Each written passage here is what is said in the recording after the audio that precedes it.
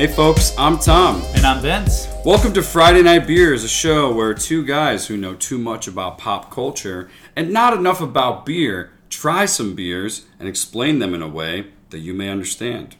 But that you probably won't, and it'll only make sense to us. Either way, we hope you'll be entertained. Vince, have you ever been to a hockey game or a sporting event where they play the national anthem before? Yeah. Have you ever been to one where they play another country's national anthem? It's literally only happens in hockey or in when the Raptors play. Yeah. What national anthem is that? That's a toughie. All right, let's say it on three. One, two, three. Canada! Yeah, I didn't really have a good segue for this. Listen, but I thought about throwing a stupid joke in like Madagascar, but I didn't want to disrespect one of our top listening countries. That's right. The Canadian nation has been one of our biggest supporters from the beginning, and they continue to be. We appreciate you. In fact, we appreciate you so much that we went to your city. Bang, bang. Your city. Now we're coming to your city. I guess we should have said country, but it's the same thing. We are technically, it's a city in Canada. Yeah. You're right. You're not wrong. We're drinking a beer today called La Fin Du Monde. Yes. Roughly translates, just kidding, exactly translates to the end of the world. Yes, we speak French fluently. This is an international product from the great nation of Canada, specifically in Chambly. Chambly, Quebec. Vince, real quick, do you know how many provinces are in Canada? I want to say 7. The answer is 10. Yep, I was close. Quickly go through them. British Columbia, Alberta, Saskatchewan, Manitoba, Ontario, New Brunswick, Newfoundland, and Labrador. And then, of course, you've got Quebec.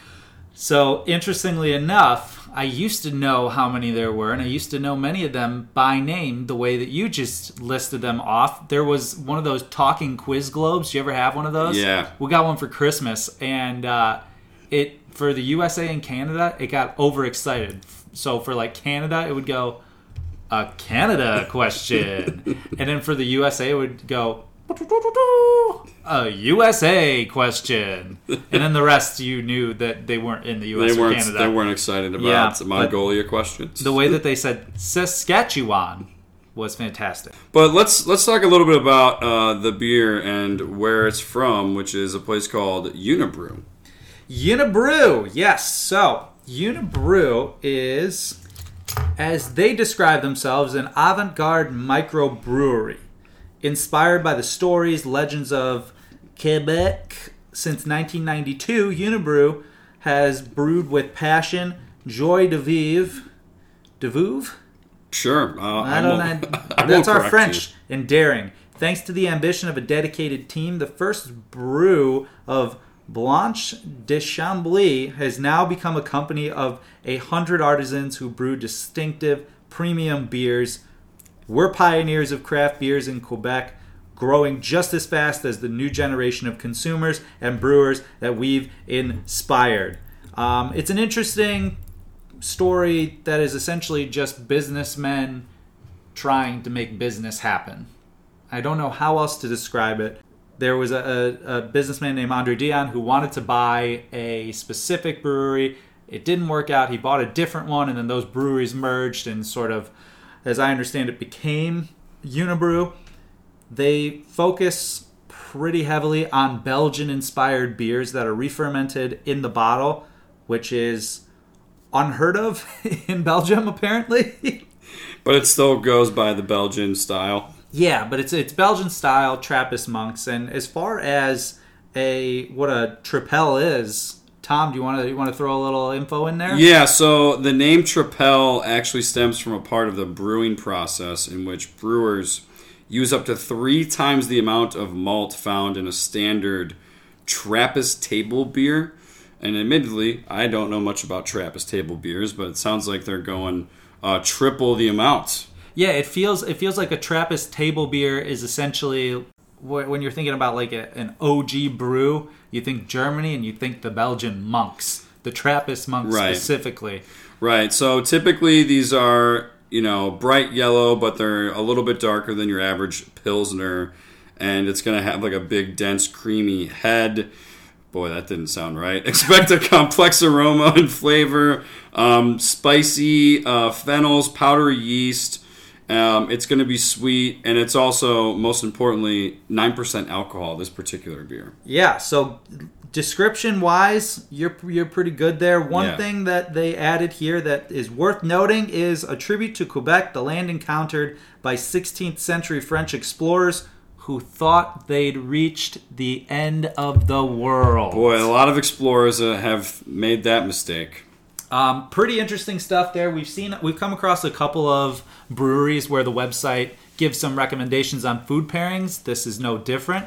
Where they do differ a little is they have a sommelier portion of it. So you hit the link there to the sommelier portion, and it goes on and it tells you kind of what you should expect to taste in and what environments are the best to drink them in. So interesting, unique. It's one of the more unique website designs I've seen in a while.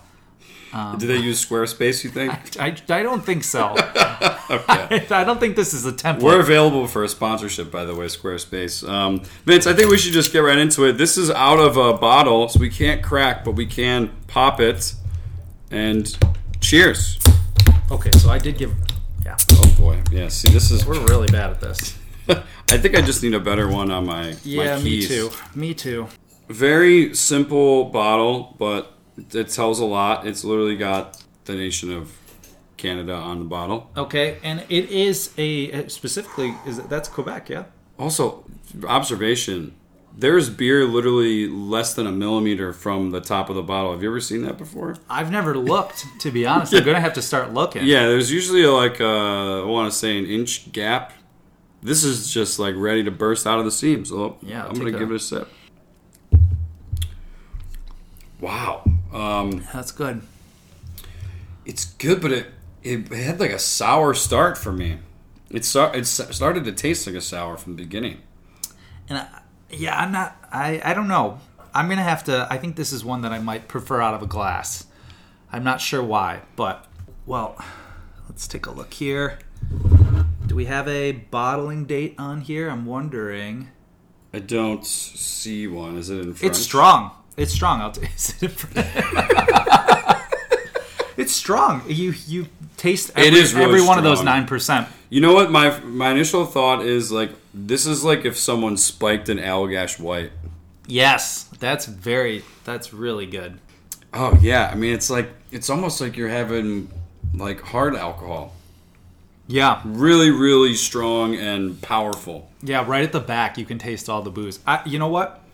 We don't usually do this, but I don't think I can give this an accurate ranking unless I pour it in the glass. We should just go right away. Go right into that. Yeah. This is a first for our show. Yeah. A lot of people say we wait too long to crack, but not only have we cracked, we're going right to the glass.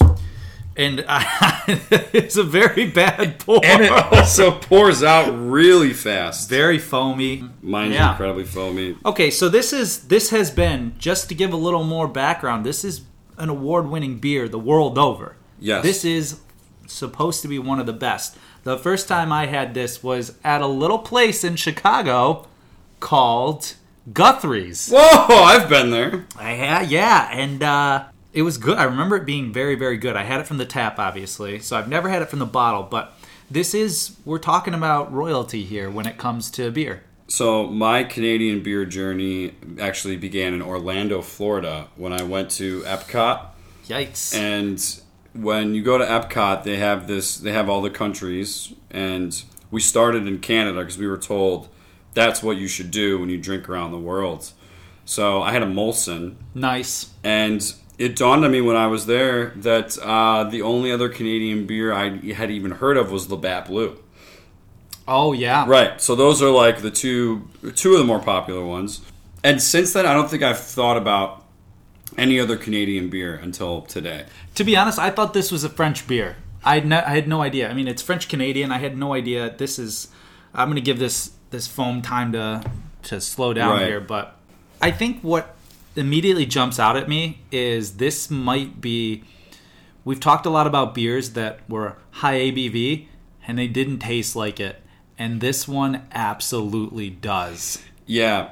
This might be an odd comparison, but this reminds me of like when one of your film buff friends like recommends a movie for you that's like a really popular in the film community, and then you watch it and you're like, you're not sure how you feel about it, but it's you're like Citizen Kane. It's like Citizen Kane. Like you know you're supposed to like it, but then like if you don't get it, you're afraid to admit that like you don't 100%. Get it. 100%. I watched Citizen Kane and I was like, it's interesting because so much of the reason that Citizen Kane was revolutionary is it did a lot of things that hadn't been done before.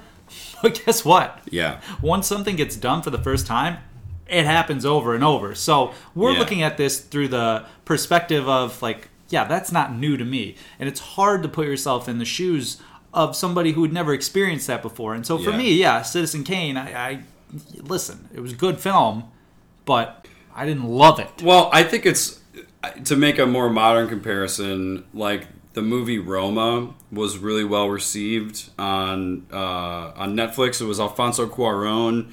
It was like a black and white film in Spanish. It was about his childhood, and like all these film Twitter people were like, "Oh, what a masterpiece! What an amazing, beautifully shot movie!" And I was like watching it. I'm like, this is just a boring movie about a family. Yeah, nothing happens. Nothing happens. Right, and like I'm not saying that this beer is like unenjoyable, but I almost feel so separated from it that it's hard for me to like contextualize what it means to me. If that makes sense. That's fair. Yeah. You're basically looking. It's also the immediate challenge of touting it as a world-renowned beer.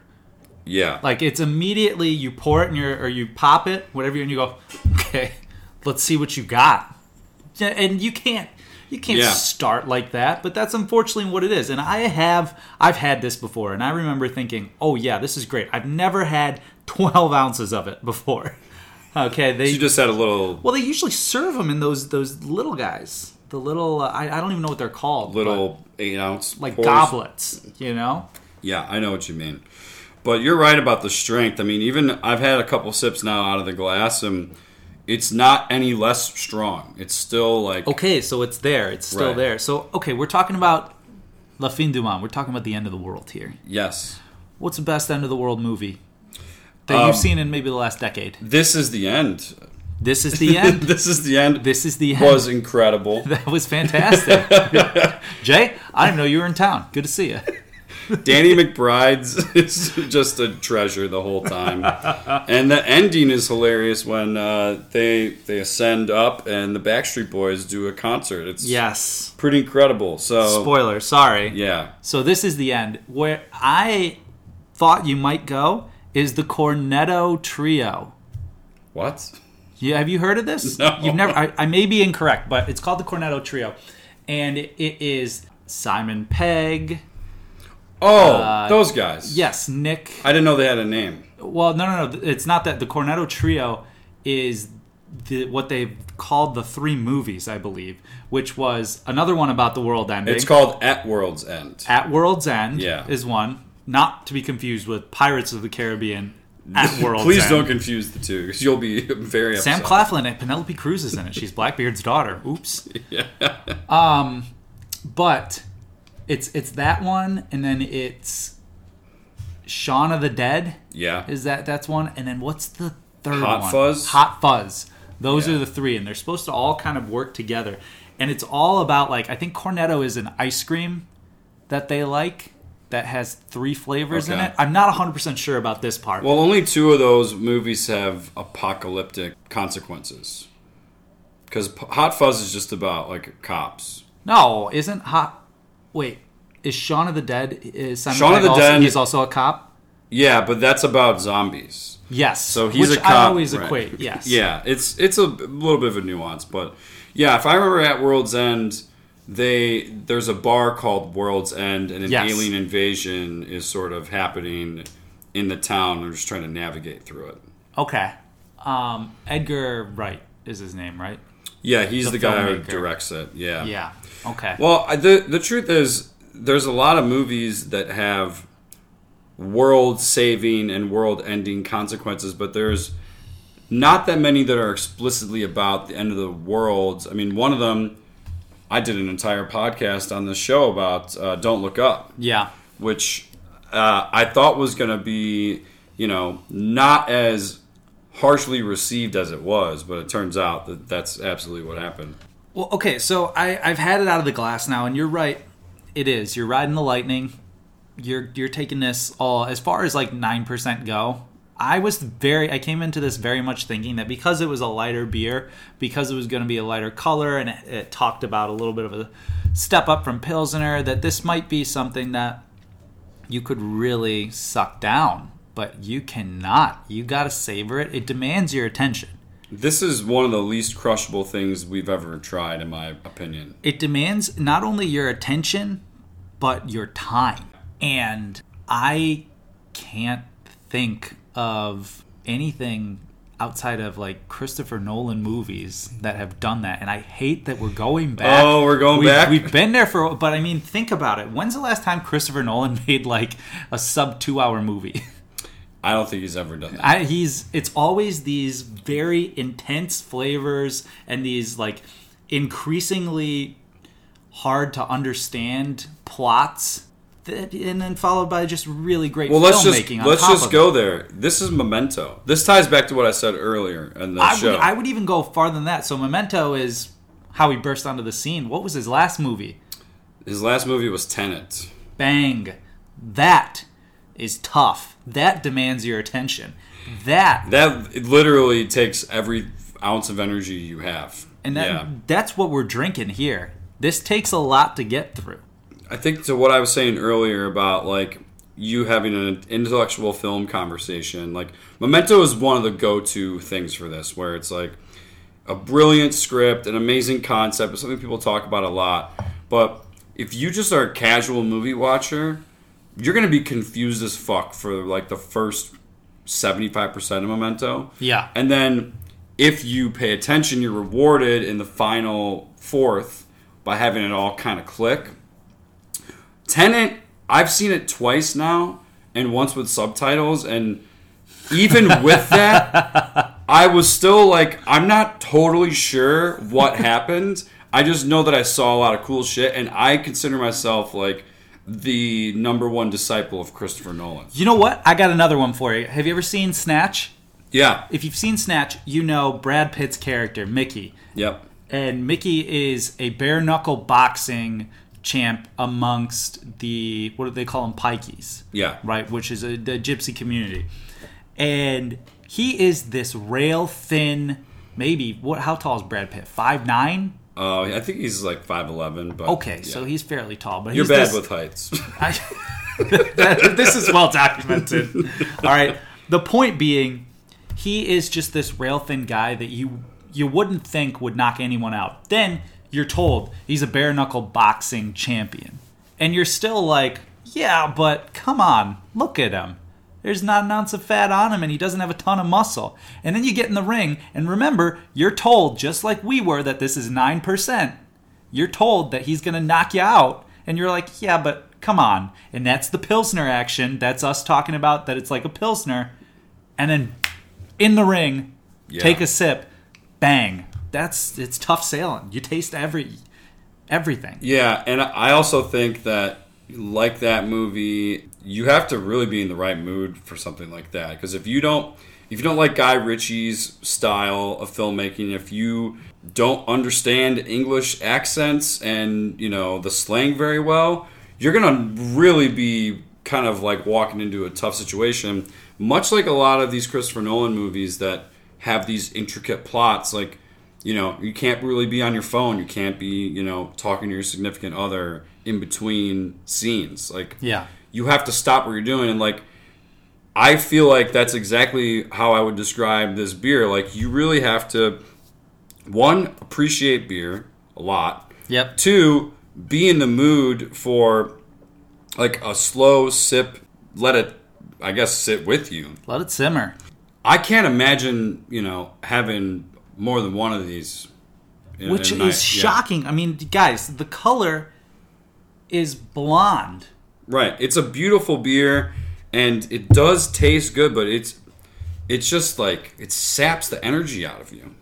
It's yes. It's like the best way I can describe it is that there's so much alcohol, and there's just not enough places for all that alcohol to go. This is my envisioning of it, right, in my strange head. Yeah. And so what happens is you take a sip and you're like, oh, that's good. And then they're like, we got to get a ton of booze out here too. Here it all comes. Yeah. And then you're like, whoa, easy.